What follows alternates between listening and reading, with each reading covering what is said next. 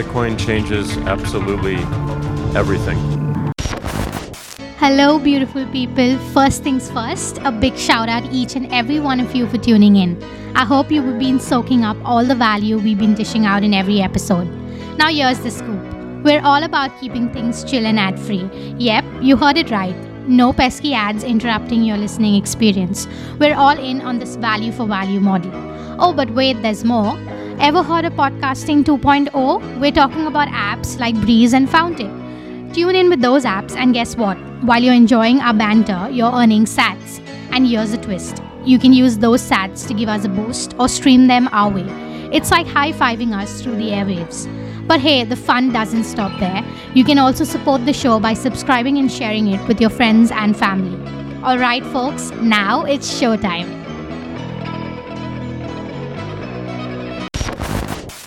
What's in there?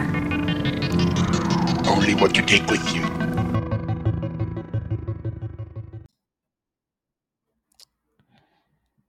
Hey John, thanks for making the time, and sorry about the time delays and the other cancellation as well. But yeah, thanks for being so considerate and making adjustments. So That's yeah, all right, no problem. Thanks for having me. yeah. So welcome to the show. We can jump straight into it. You wanna give a brief introduction or like a background about yourself, as you were just mentioning off recording was like what do you do for work, as in you wanna cover that off again? Sure. I can go. As far as Bitcoin persona goes, my name is John. I think anybody that does know me on Twitter probably knows me from PlebMiner Month and PlebMiner Monthly, show I do with Max Bit by Bit on the Bit by Bit pod. It's a monthly show where it's mainly a comedy show, but we also managed to squeeze in some mining talk there as well. Outside of Bitcoin Twitter, which seems like if you don't know somebody on Bitcoin Twitter, it's kind of difficult to know that they're a Bitcoiner.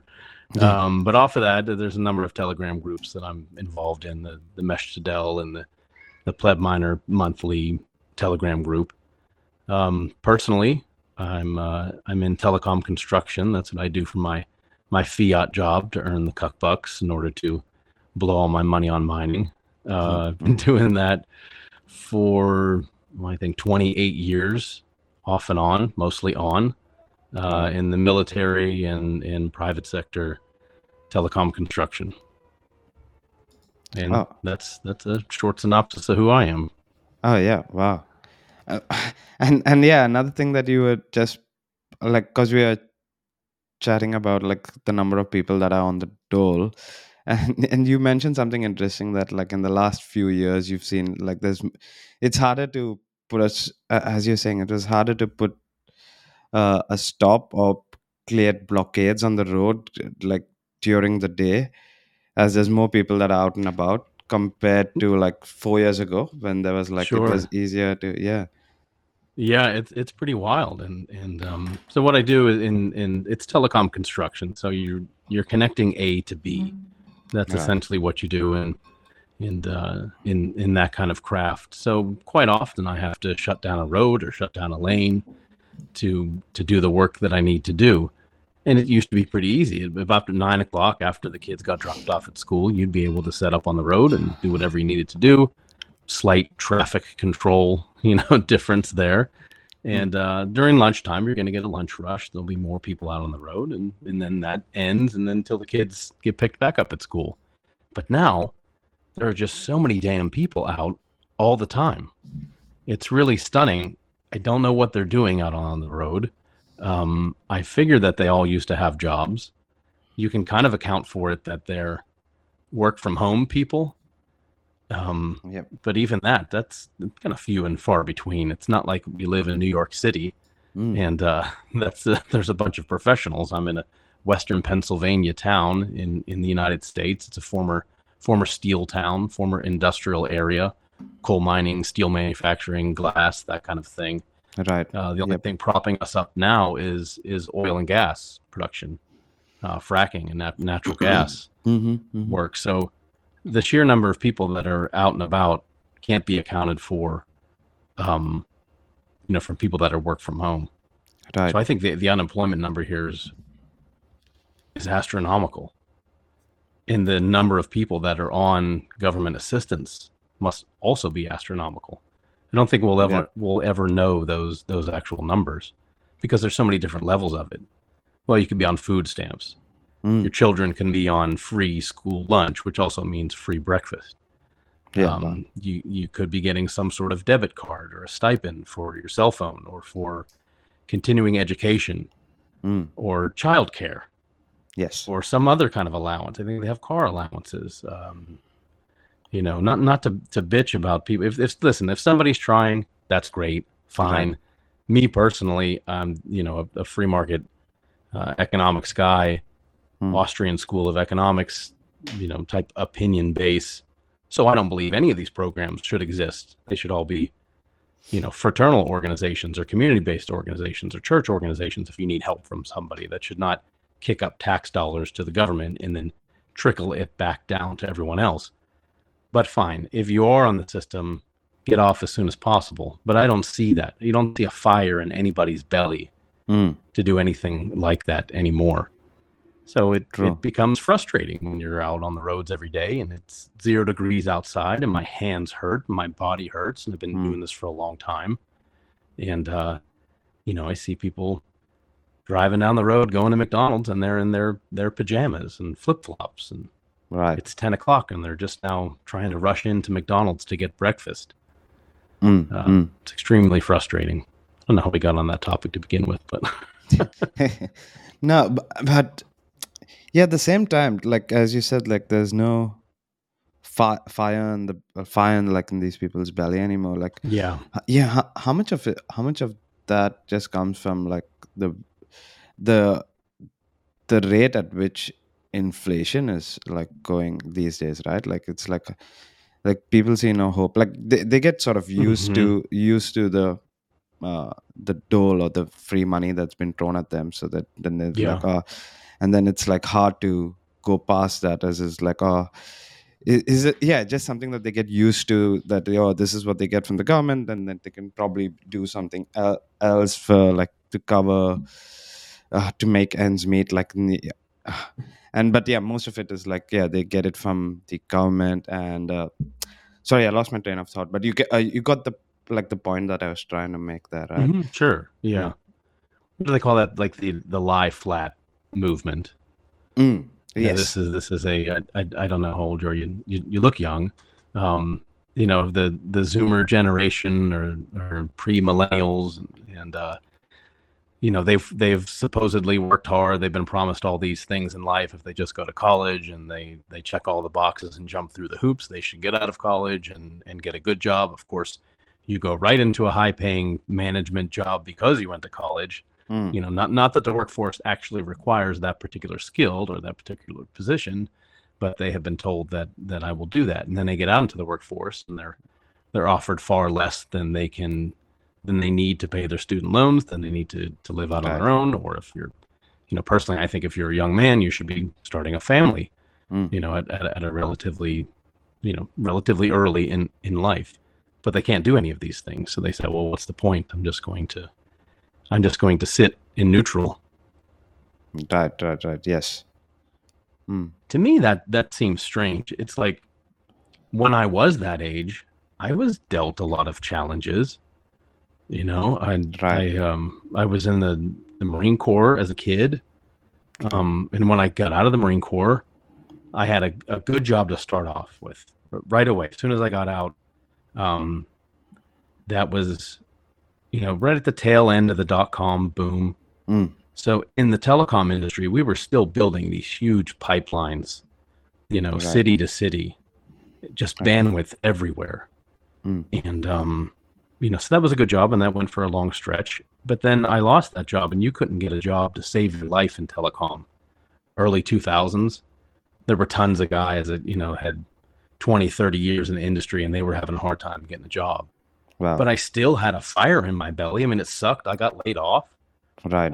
I sold cars for a little bit.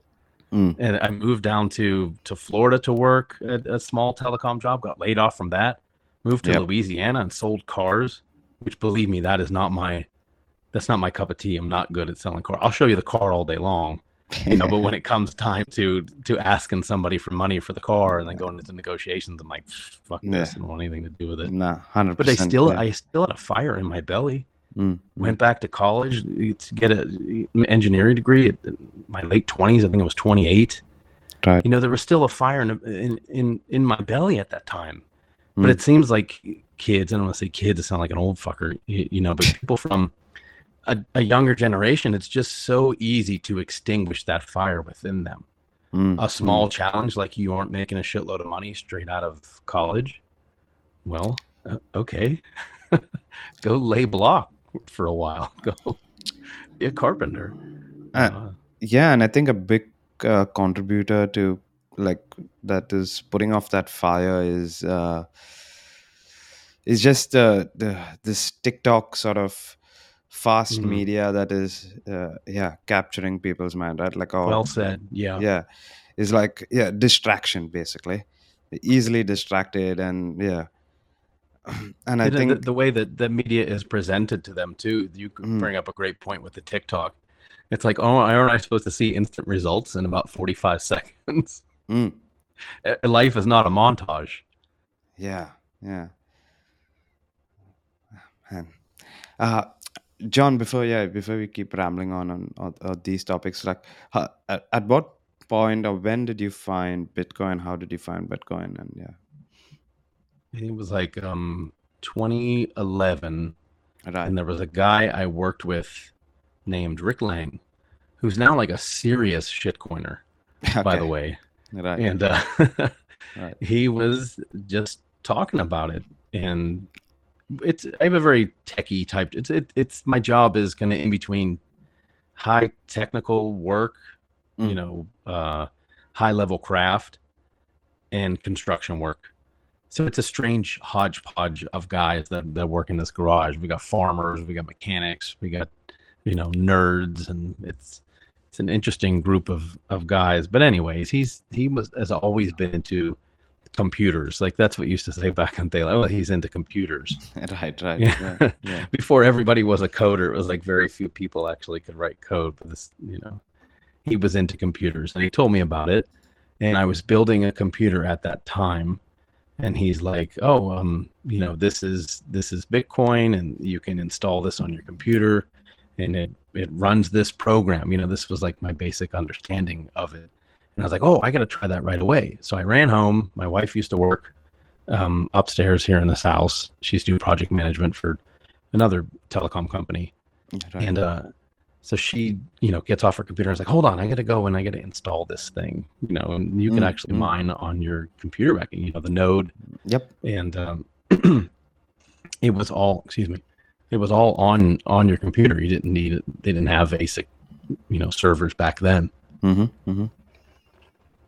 So I mined for a little bit. Like that's what appealed to me. It wasn't trying to find somebody to buy off of. It was mining. I thought that was cool. So I let it go for a little bit, and didn't pay much of attention to it. And I've always been a very paranoid person. The government's out to get me. Somebody's spying on my computer, and I thought I never even looked into it. By the way, never read the white paper. Never looked into the technology. Didn't understand the scarcity aspect of it. It was just a complete wasted opportunity, really. So I ran that on my computer for a good bit of time. I don't know, a month. Did I hit a block? Yep. No idea. I have absolutely no idea whatsoever. And so then I uninstalled it. So just before you go on there, I'll probably I have a similar story as well. And this is probably around the same period, 2010, 2011, is that I heard about Bitcoin through, I think it was like some of these blog posts that were back there. This is, I can't remember what exactly, but I remember coming across something. Oh, you install these softwares on your computer and you keep your computer on, and you'll be able to make some money. I was like, oh, okay, I have a computer. This is some easy way to make some money, and I installed it as well. I installed these, and I remember there was like this, because you had the miner, and then you had to link this other application to the miner, so that's where you get your rewards. and there was no BIP39, so there's no seed phrase, as in there was Yeah. no words. There was like a long string that was Yeah, I your. just used to have a paper. I printed it on a paper and I put it in a fireproof safe in my basement. That's what the I wrote it. I wrote it on a sticky note and I put it in my drawer. And that's I don't know if I ever mind and and the reason I turned it off was because I used to play Counter-Strike, like this online first-person shooter game with your. Okay. It's like you play that over, like it's basically I'm sitting at home and it's I think it's one of the first games that you could play remotely, like with your friends and whatever. So, and that started getting really laggy, and then I realized it's because this miner is running in the background, my game's getting really laggy. So I installed uninstalled all of it. Yeah. That's crazy. It's a very, very similar Yeah. origin story there. Yeah. I mean, how many missed opportunities have you had in your life? It's just most of them weren't worth, hundreds of thousands of dollars. Yeah. True. Yeah. Oh, well. Yeah, you go on. Yeah. I did a, we had this segment on the show. Max came up with this idea a while ago called Bite-Sized Bitcoin, and another one called Fudbusters.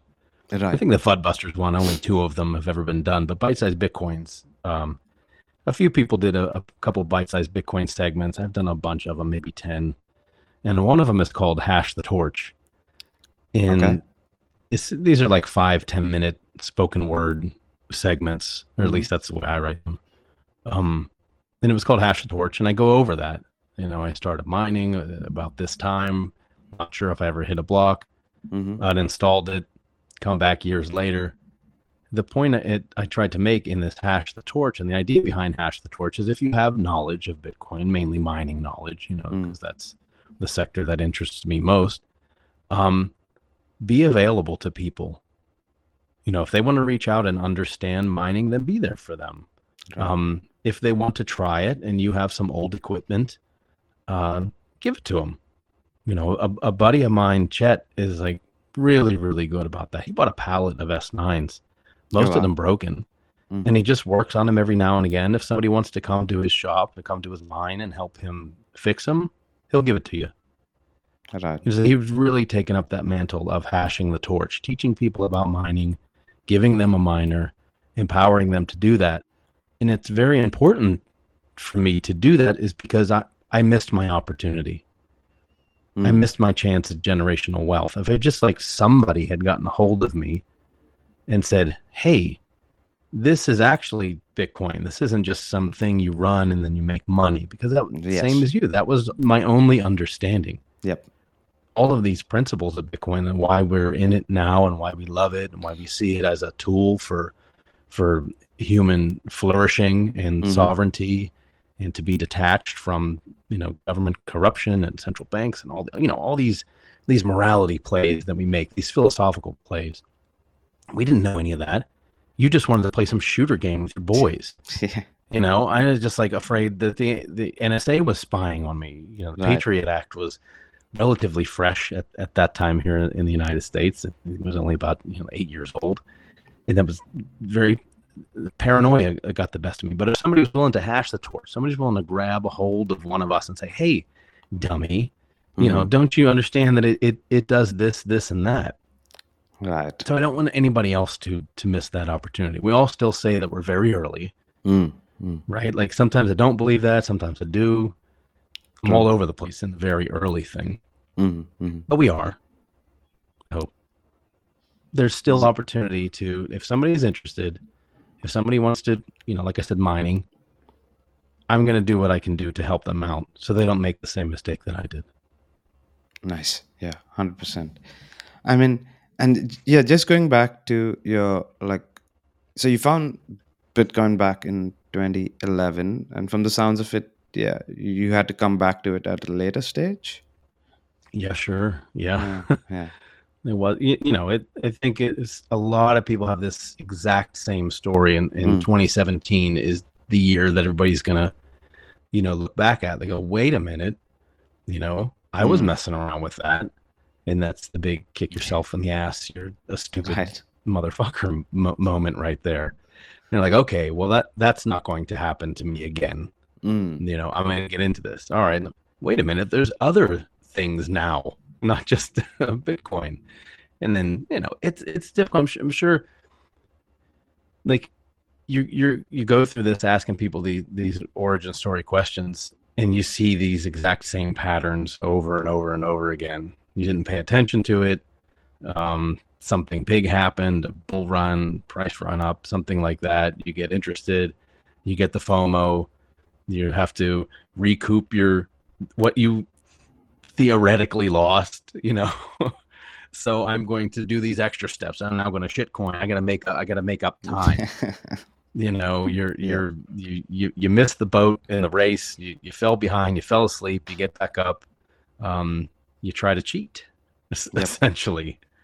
And there's no cheating with my shitcoinery stuff. I never got wrecked. Like everybody always has that similar story. Oh, I invested in, I don't know, these stupid token names. I'm not going to use one of the dirty ones. That's the first one that popped up in my head because it was funnier. But people go into all these shit coins and then they get wrecked.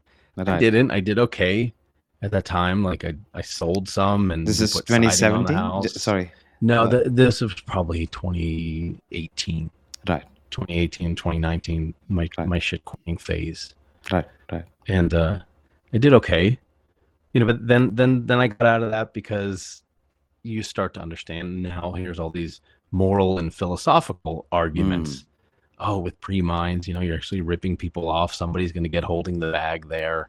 These things are worthless. You understand proof of work. You just come to terms with things on a philosophical level. So I didn't come to the philosophical level till 2019. And then it was back to mining again. Oh, I want to do this thing now. Okay, now I got some S9s on eBay, mined in the garage for a while. Did okay there. China exodus happened, upgraded everything. Then I get real deep into mining and heat capture and heating my home with ASICs. And all right, now I know a lot about this stuff. I want to talk to other people about it and get on Bitcoin Twitter. And interesting. Yeah. Things just evolved from there. So you always went back to mining, and then as you mentioned, like you were trying to. I guess it's your background, right? Like your telecom or I think so, engineering. yeah. And heat capture, and I think it's the other parts would be like from the sounds of it, it's like you're someone who likes tinkering, like getting more hands on with stuff. Yeah.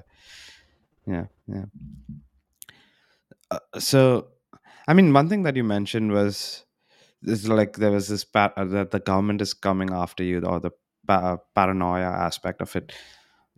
Where do you think that comes from? Is it your your time with the military? Does that come from there, or is it like something? Can you hear me? Oh yeah, I can hear you now. Okay, sorry, I got a call. Oh, okay. So it killed Jitsi. Right. Did you? Hopefully that wasn't. Yeah. All right, you were asking why does mining appeal to me? Is it my background? No, so but post that another thing that you mentioned was paranoia. Sure. And I was just I was curious as to where does that come from? Was it is it does that come from your military background? I don't know. Right. It could. What I did in the military wasn't anything exceptional. I was also a telephone man and in telecom in the military as well. Right. So I wasn't in infantry or intelligence and never saw combat. I was in the late 90s. There was nothing really going on at that time. You see a lot of bullshit. You see the power structures within the military, and you see them make stupid mistake one right after another. I guess it's just a healthy questioning for authority. Right. Yes. Okay. You don't have to study history for very long to realize that almost all governments are corrupt, that everybody in power is corrupt. There are very few angels out there that are going to go into politics or going to leadership. Most people who are good, wholesome people don't want anything to do with power Yes. or politics or leadership. They just want to be left alone. They want to spend time with their family. They want to, do good for their community. They want to work hard.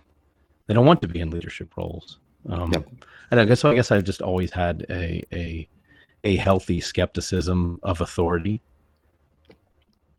Yep. Yeah. So supposedly it's not paranoia. I think it's just healthy skepticism and a knowledge of history. I say the word paranoia, but I like to believe that my viewpoints are rational. Yep. Makes sense. Yeah. And okay, so just to switch gears a bit, like, what's the origin story with the PlebMiner monthly show? Because Max is based in the UK, and you're based in the So like, how did you guys come together and like decide to put something on like this? Yeah. I've known Max for over 2 years now. Okay. And it started with he and a couple other guys had a group called the Meshtadel. Okay. And they were doing pods on self-sovereignty and regenerative agriculture, right, and permaculture and things like that. How to sustain you and your family if shit hits the fan, or that was during hard COVID lockdown, government overreach times. So a lot of people were thinking, what if, what do I need to do to harden my family against state attacks? And the theory came out, well, citadels. Remember that was everything. I'm gonna build a citadel. Yeah. And then my buddy Soul Exporter came up with the theory of the Meshtadel. And the theory is pretty much, you can build all the citadels you want, but might makes right. And you'll never be able to build a citadel big enough that can withstand state attack. It's just not going to happen. So we came up with the theory of the Meshtadel. Well, if you're smaller, if you have very good local community ties, if you have good international community ties, you can kind of stay fluid and flexible and survive a state attack. These are fun games you can work out with your friends or your kids, different what if scenarios. Right. So he did this with his son, laid out these what if scenarios, and they came out the idea that you would have meshtadels, just individual nodes within a larger mesh network. So I actually have always been a fan of Bit by Bit, and I've listened to Max's pod for a long time. But they started doing these spaces, these meshtadel spaces. Max, Solex, another guy named Chino. And I was listening to its spaces. I was working overtime one night, and I was like, wow, these guys are really speaking my language here. And I was busy at work and didn't get a chance to respond and jump in the spaces, but I had replied on Twitter to the Meshtadel account saying, hey, I wanted to talk about mining and heat capture at home and different sources of electricity like solar and black diesel and diesel engines and recycling vegetable oil and stuff like that. And Max had DM'd me back like, hey, that's pretty interesting. Do you want to talk about it? I was like, sure. He's like, okay, let's do a pod together. So that was it. And then we did a pod together. That was like 2 years ago. And we've just been buddies ever since. Nice. Yeah. And yeah, I mean, just for people that are listening and they probably haven't come across the PlebMiner monthly show, like you want to, just you did mention it's like a sort of a comedy show, but you want to get sort of. It is sort of, yeah. The impetus behind that is Max and I did the pod together, and he would ask me to do these bite-sized Bitcoin segments on mining, because the bite-sized Bitcoin, they wanted to cover lots of different topics. Well, it's privacy, whatever you can do. And so I explained some different mining concepts. And those went over pretty well, I thought. At the same time, my wife was planning a Bitcoin mining conference. Right. And we, she was working on that conference, and then they needed some help, like trying to figure out for panels and such like that.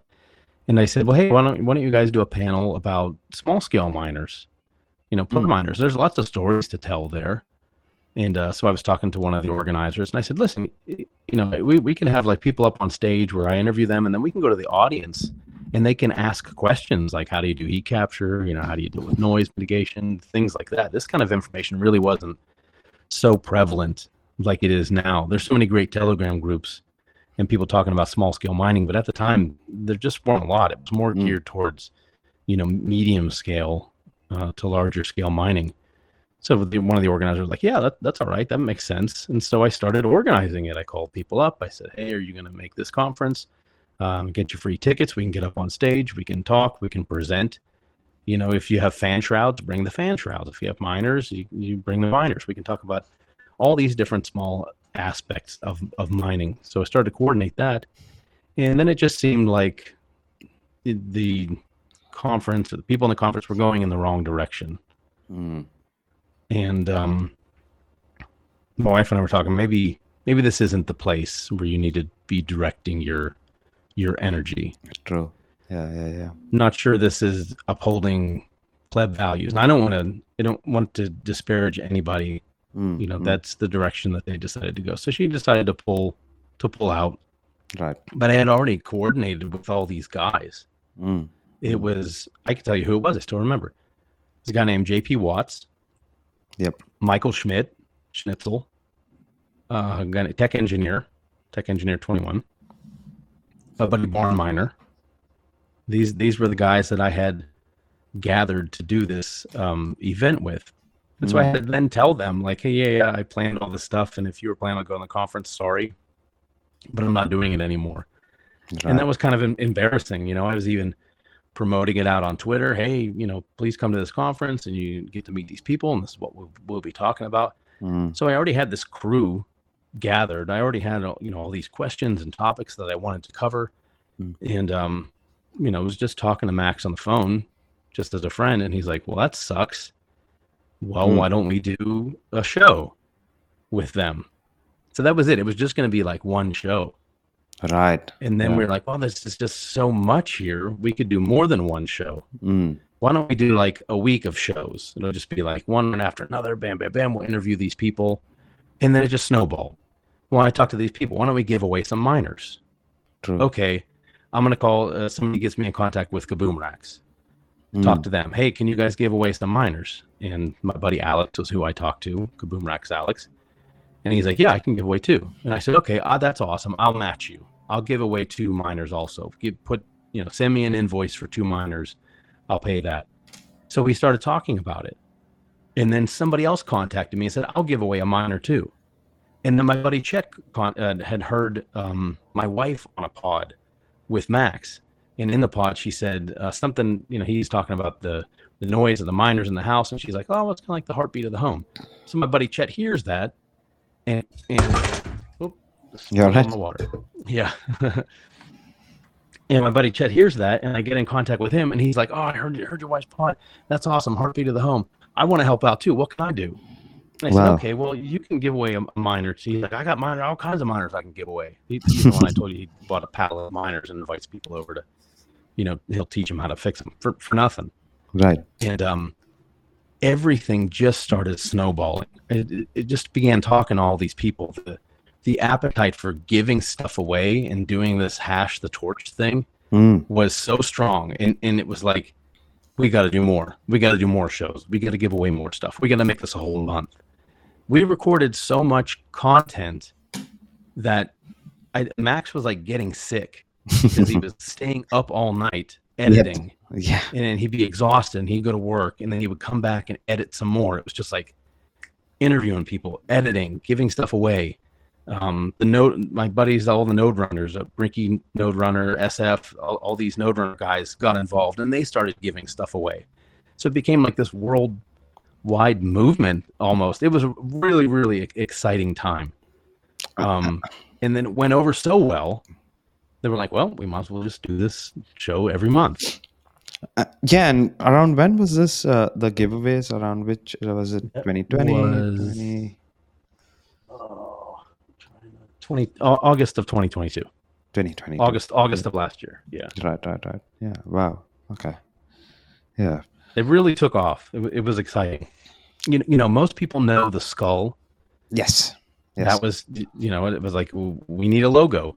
Mm. And so we had a meeting, me, my wife, Mr. Crown, who works on Ungovernable Misfits with Max. Yep. I'll say this, anybody listen, if you go to ungovernablemisfits.com and look under art, Mr. Crown has about 10 different offerings right now of custom prints that he's done. Each one is signed and numbered, 21 each. So that's my little plug for Crown. Go buy his stuff.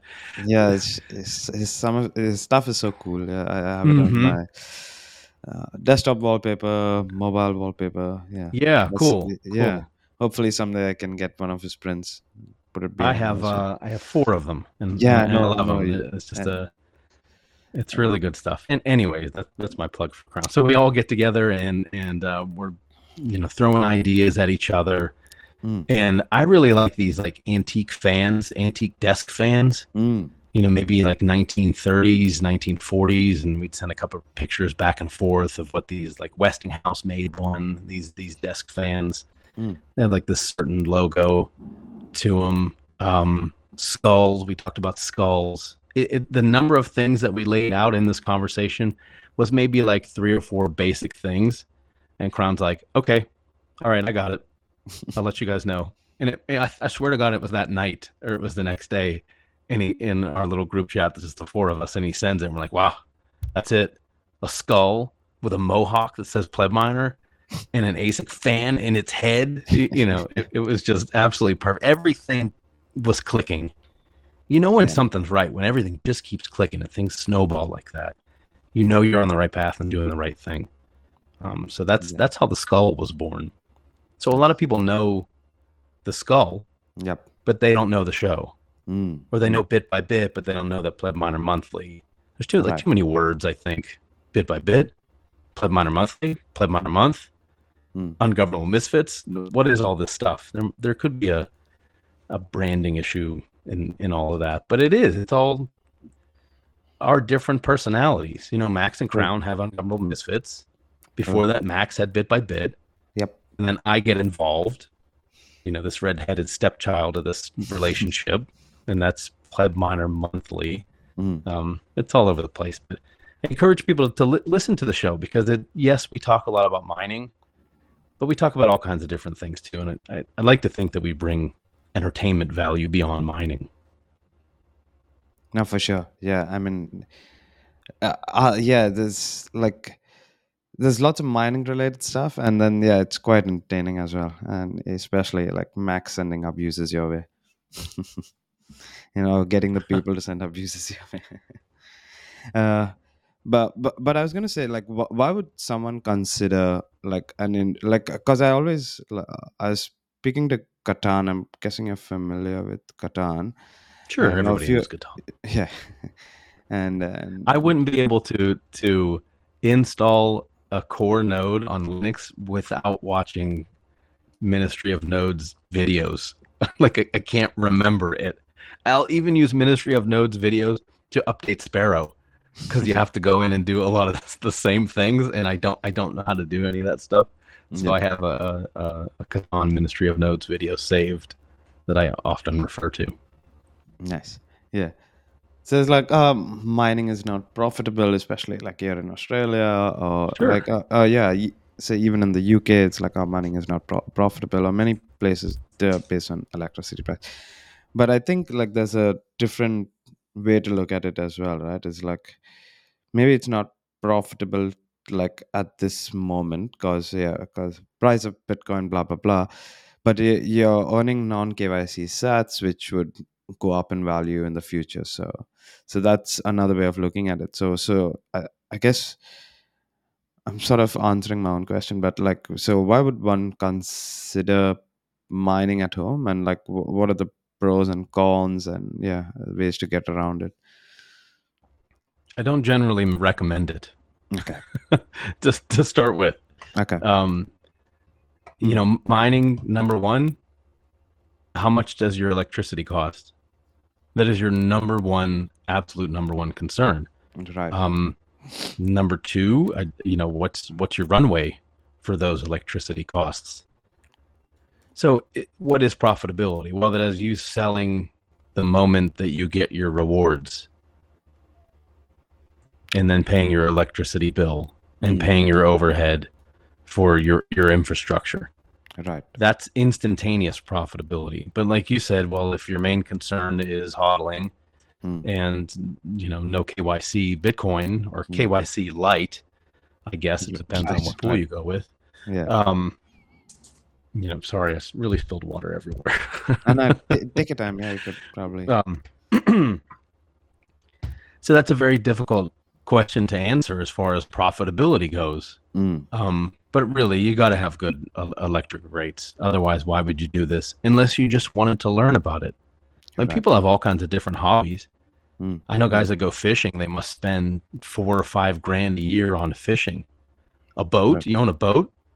Let's say about a boat. Bust out another $1,000, for a boat. Well, how much does that hobby cost you? If you just like to mine and you like to tinker around with things and like to see what I can do with this miner, like all these guys that are doing these 120 volt builds now and heat capture with that, well, that's a hobby for them, and they enjoy that, and they get pleasure out of that by doing it with their kids, by getting a 3D printer out and creating all these shrouds.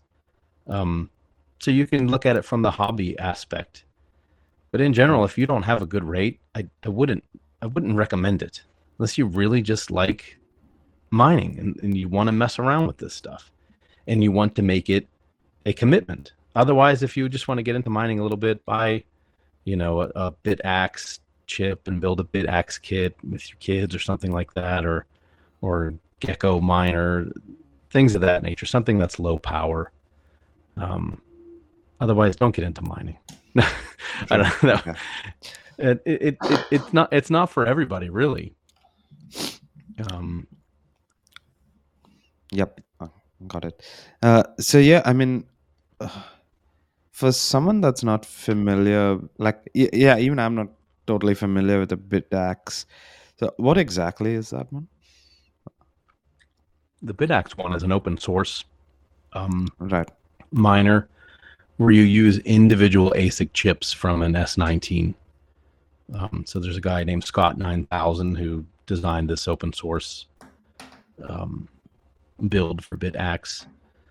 So you get a controller, you've got Wi-Fi on it, cool. Ethernet, and the two ASIC chips. I think up to 4. I saw somebody doing a build with 4. So that's of course low wattage. There's also one by Gecko Science that is some sort of like USB kind of miner. Right.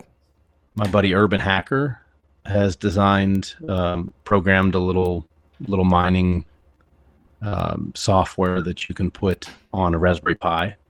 Yes. So if you want to get into mining, there's ways to do this without buying a Bitcoin mining server per se. And then if you like that aspect of it, and you can calculate what your power costs are and how much Bitcoin you're mining, if you're mining in a pool, if you're solo mining, you might just like to play the lottery. That's where I'd recommend most people start. Just start there, grasp it, understand it. If you're still hungry for it, I feel like this is what I say to my kids. Like, Dad, I want to play basketball. I said this to my middle daughter a few months ago. I said, okay, that's a commitment. I want to make sure that you're outside practicing dribbling, that you're shooting hoops before you commit the entire family to driving you to basketball games and going to practices and staying up late and missing dinner and stuff like that. Let me see some kind of commitment out of you. So the same thing, before you don't just go buy don't just look at your rate and go, oh, wow, I get 8 cents a kilowatt hour. And seems like an S19 is affordable. I'm going to go buy one right now. Then you hook it up. Oh, I don't have a 220 outlet. What kind of outlet do I need? Yeah. Maybe not go that route first. If you do, we're here for you.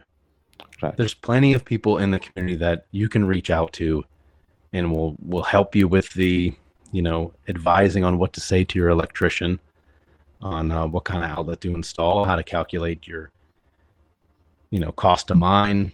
We'll help you figure that out. Pools. There's lots of people out there that will help you do that. But first, baby steps, I think, would be True. my advice. Yep. Makes sense.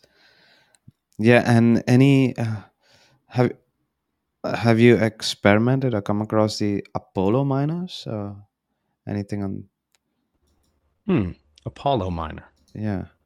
No. Don't.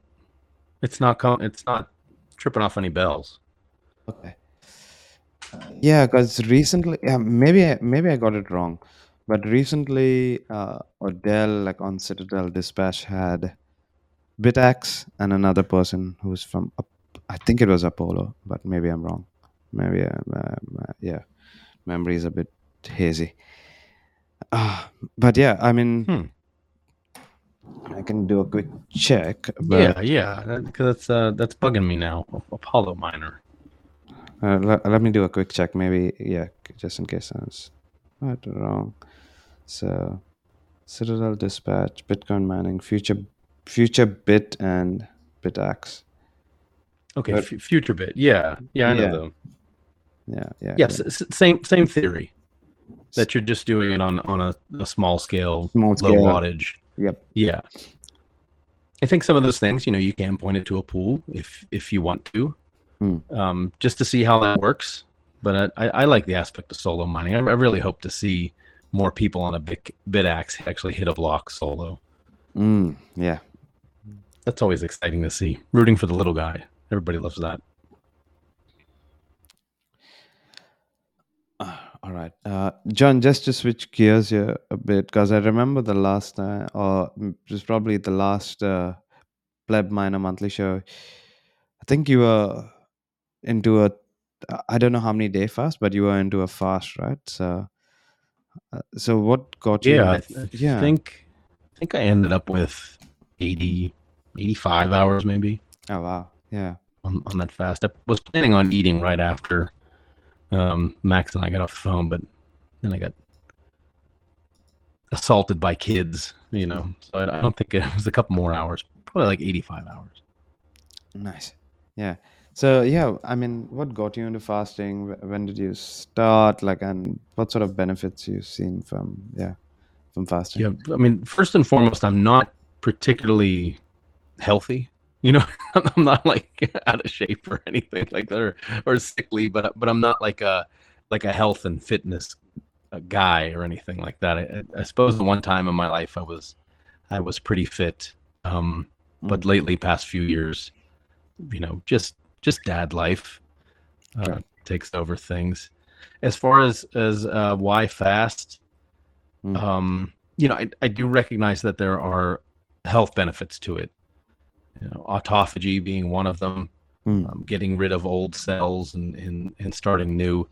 I guess I got into the fasting thing from being on keto diet for a long time. That was a few years ago. That was one of my kicks that I was on. And understanding that when your body goes into a fasted state, that it focuses its time and energy on other things. True. Autophagy, getting rid of old cells, rebuilding your immune system.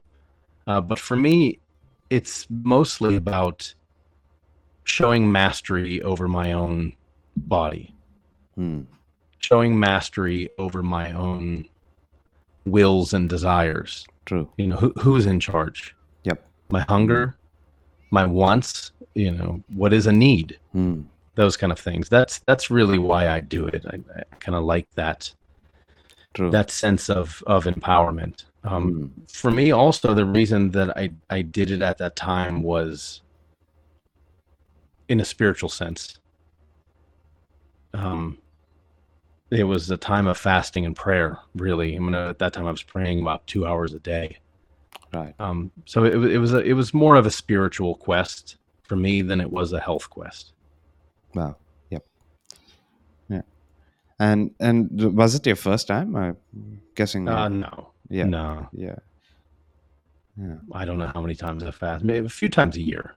I'll do this. Long fast. Two, 3 times. Yeah, I'll do the long fast. Nice. I don't really find a lot of challenge in the 24 to 48 hour fast. True. Yeah. It's kind of easy. It's that 72-hour fast that really gets you. That's the challenge. Yeah, the longest I've done was like a little over 72 hours. Yes. And what was your reasoning behind it? I remember I had like some sort of infection in a nose, and a friend recommended that I should fast and see inflammation inside my nose, and he's like, Yeah. I should fast and see if that goes away. So then, or if anything triggers. So that was my reasoning to actually get into it. And I remember while being on that fast is like there's like, as you said, there's like more time to do other things. It's like one of the things I was doing is researching the benefits of fasting, and as you Keep pointed you out, going. yes, yeah. You need that remind. Why am I doing this again? Oh yeah, let me Yeah. let me watch a quick YouTube video on YouTube video. autophagy. Yeah, exactly. But the thing is, misery loves company. yes. And lately, I'm not lately, but so I'd say someone that loses weight fast. I have I guess an opposite problem than most. I don't gain weight, like I lose weight faster. So the fasting doesn't help me there, because I tend to lose like a few kilos or pounds. But and I also train train heavily, and I train jiu-jitsu, so like that's probably like 2 hours a day or 1 hour Wow. days. Yeah. So That's commitment. So yeah, so lose weight easily. So lately I haven't fasted, but yeah, I should probably like do one soon. Is there a spiritual element for it for you too? No spiritual element. Yeah, I have my how do I put it? But like this the spiritual like I have times when I get into spirituality, and then it's like then step away. But yeah. Well, was that always for you? Like since you were younger, that there was always like a spiritual element, or you've yeah. I think Or so. okay. You know, Nice. I've never strayed from Christianity. Mm. You know, for me, but I would say there have been times where I've been less spiritual. Right. I don't know. That's a tough question to answer. Mm. I've been pretty damn steadfast in the past Yeah. 15, 16 years in my spirituality and where I'm focused and where my heart is and my connection to God. That's been good and strong. And every once in a while I do that. I fast and I give thanks and I give praise and you know, just make sure that I'm putting the effort out in the appreciation for what I have. And that's one of the ways that I know how to do it. Yeah. Yeah. And is this? I mean, so I lost my train of thought again, but yeah, I forgot what I was gonna ask.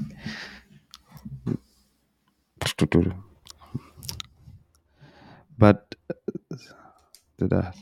Oh yeah, so something that I came across on your Twitter, or I came across on Twitter, was you mentioned raising a cow. So is that something you actually do? Yeah. Yeah, that's something Okay. that I started that, and was another reason for that particular fast. The last one is that it was time to take that cow to slaughter.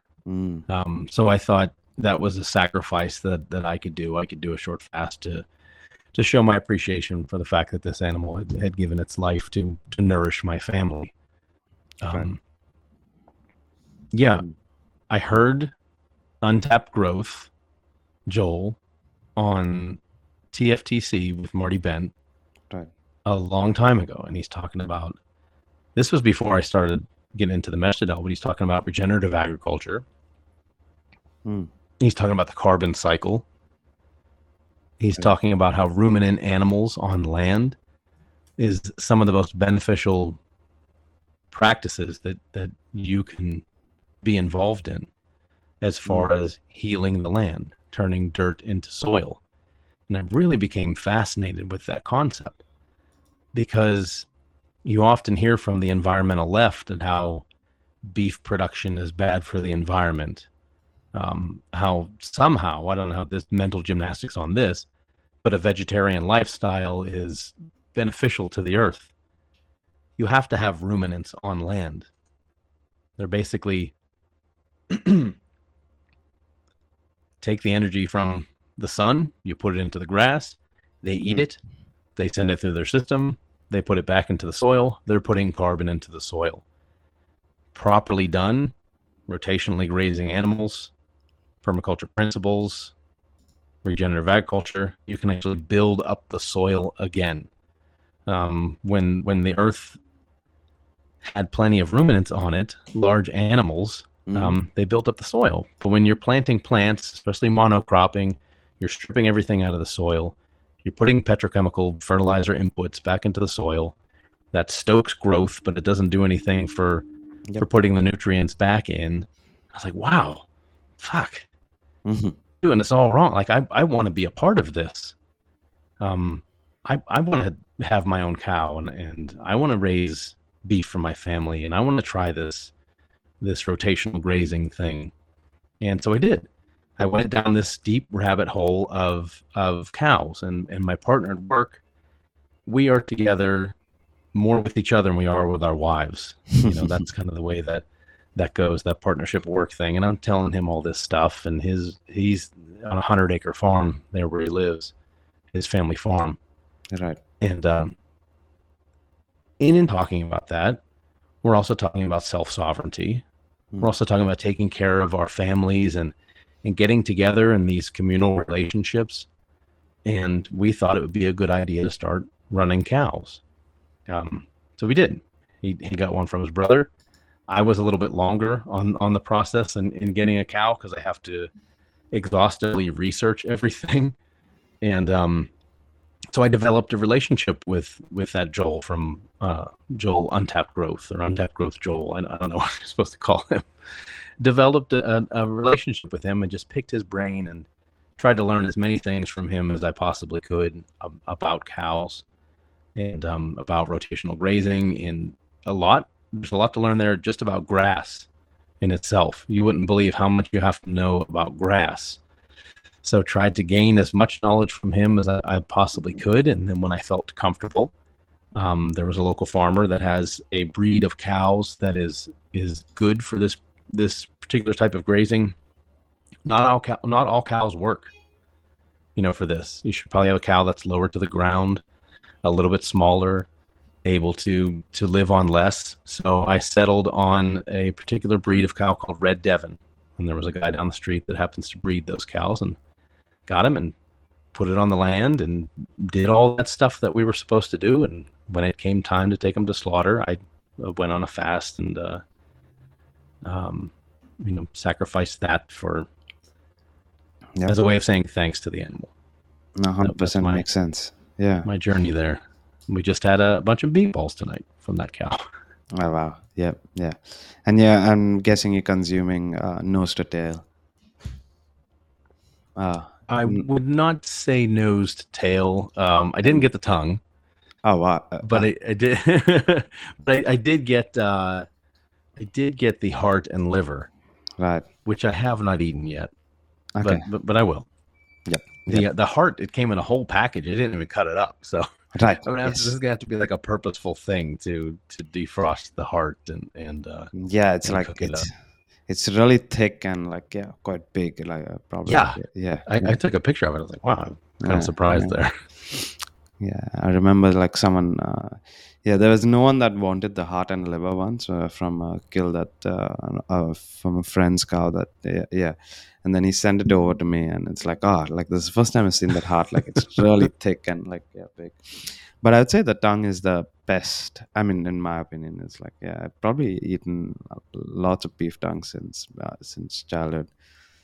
Really, I never have. It's just not a common thing in my circles. It's never been offered to me, actually. Right.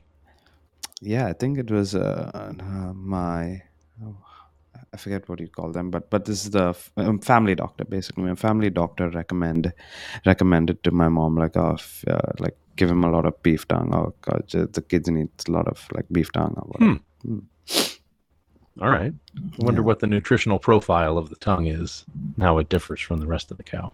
yeah, yeah. I'm not sure the reasoning behind it as well, but like, yeah, that's why my mom used to probably make that often, like once a month, or yeah, once every few months at least. Yeah. Well, now you're making me regret not getting the tongue. Next time, next cow we Next pick, time, yeah, and then I'll be sure to do you got to that. ensure that you like remove the outer layer. Yeah, you got to clean it up nicely. So you got to remove the thick outer I would layer. imagine so, yeah, because Yeah, they're very yeah. rough tongues. Yes, yes, yes, yes. And then you slow cook it and it gets really nice. Yeah, Okay. yeah, yeah. John, is there anything else that you wanted to cover off? And in case, yeah, just in case I missed asking you anything you want to mention? Yeah. I just want to say that, like when you go over the origin story of why people get into Bitcoin and they, what they like about it, what aspect they like about it, the freedom tech, they like mining, you like privacy. Mm-hmm, I think the most important thing in all this is people true. and the people we meet and the relationships that we make. Mm. And that's one thing that I've tried to focus most on is building relationships. Whether it's in the Mesh Citadel, in the Mesh Citadel we've got a monthly call together. Oh, We all just get together on Jitsi or Noster Nest or sometimes Zoom right. in some fashion or another, and sometimes we go over a particular topic in the Mesh Citadel. And that's important. But the most impactful Mesh Citadels that we have are the ones where we just sit and bullshit with each other and build those relationships. True. Yeah. I'm getting rid of my Twitter account. Not forever, but just for like a month. Yep. I think till like January. Because I want to prove to myself that that's not important. It isn't the followers that I've gained in that account. It's not a big account. Yep. It's the relationships that I've made over the past couple of years. Most of my deeper relationships are in Telegram. So I guess in closing, what I want to say is focus on relationships. To anybody listening to this pod, Yep. That's what really matters. Because if we are to stand up against a state attack, it's going to be your friends and the connections that you've made with people it's going to get you through it. No, 100%. Yeah, it's the people that are going to be, if you're standing up against authority, it's the people that are standing right next to you that matter. Yeah. Yeah, well said, John. I mean, as you were saying, you're going to get get rid of your Twitter for a few months, but the best place people can find you or reach out to you would be. Well, that Twitter account would have been the way for people that didn't know me already. So I don't know. It would be to listen to the show. That's where I sit down and I take copious notes and I really prepare for the show and write all these things out, and that's where my thoughts are, and I say pretty much everything that I think of throughout the month during that show. So if you have whatever you use for podcasts, we like the value for value model. There'll be new availability. We're switching platforms here soon. So hopefully it'll work a little bit better with Breeze. Fountain, of course. I always respond to Fountain boosts. Yep. So the show, bit by bit, BIT, BUI, and my episodes are the ones with the skull logo, the PlebMiner Monthly on Bit by Bit Pod. But also on Telegram. I run across people on Telegram. I'm not going to give you my Telegram handle, but that's really where I spend a lot of my time is on Telegram. So listen to the Bit by Bit Pod next month, and I'll let you know what my new Twitter account is. Sorry for the shitty answer. No, all good. Yeah, and I'll drop links for Ungovernable Misfits. I guess that's a good way of finding the show. So I'll put that down in the show notes. Yeah. Yeah, Mr. Crown does a great job of organizing the website. So, Oh man. and plus my writings are on there too. So if you want to read any of my articles, they're under writings. Very cool. Yep. Once again, thanks, John, and yeah, thanks for making adjustments with my timings as well. Hey, no problem. Thanks for having me on the show. Yeah. Thank you. See ya. Thanks, guys, for tuning in. And if you enjoyed the show, all I ask is that you share it with one other person. And I also recommend that you use podcasting 2.0 apps like Breeze or Fountain FM. I'll link them down below. This will help you earn Bitcoin while you listen, and it will also help support the show. Once again, thanks for tuning in, and I'll see you in the next one.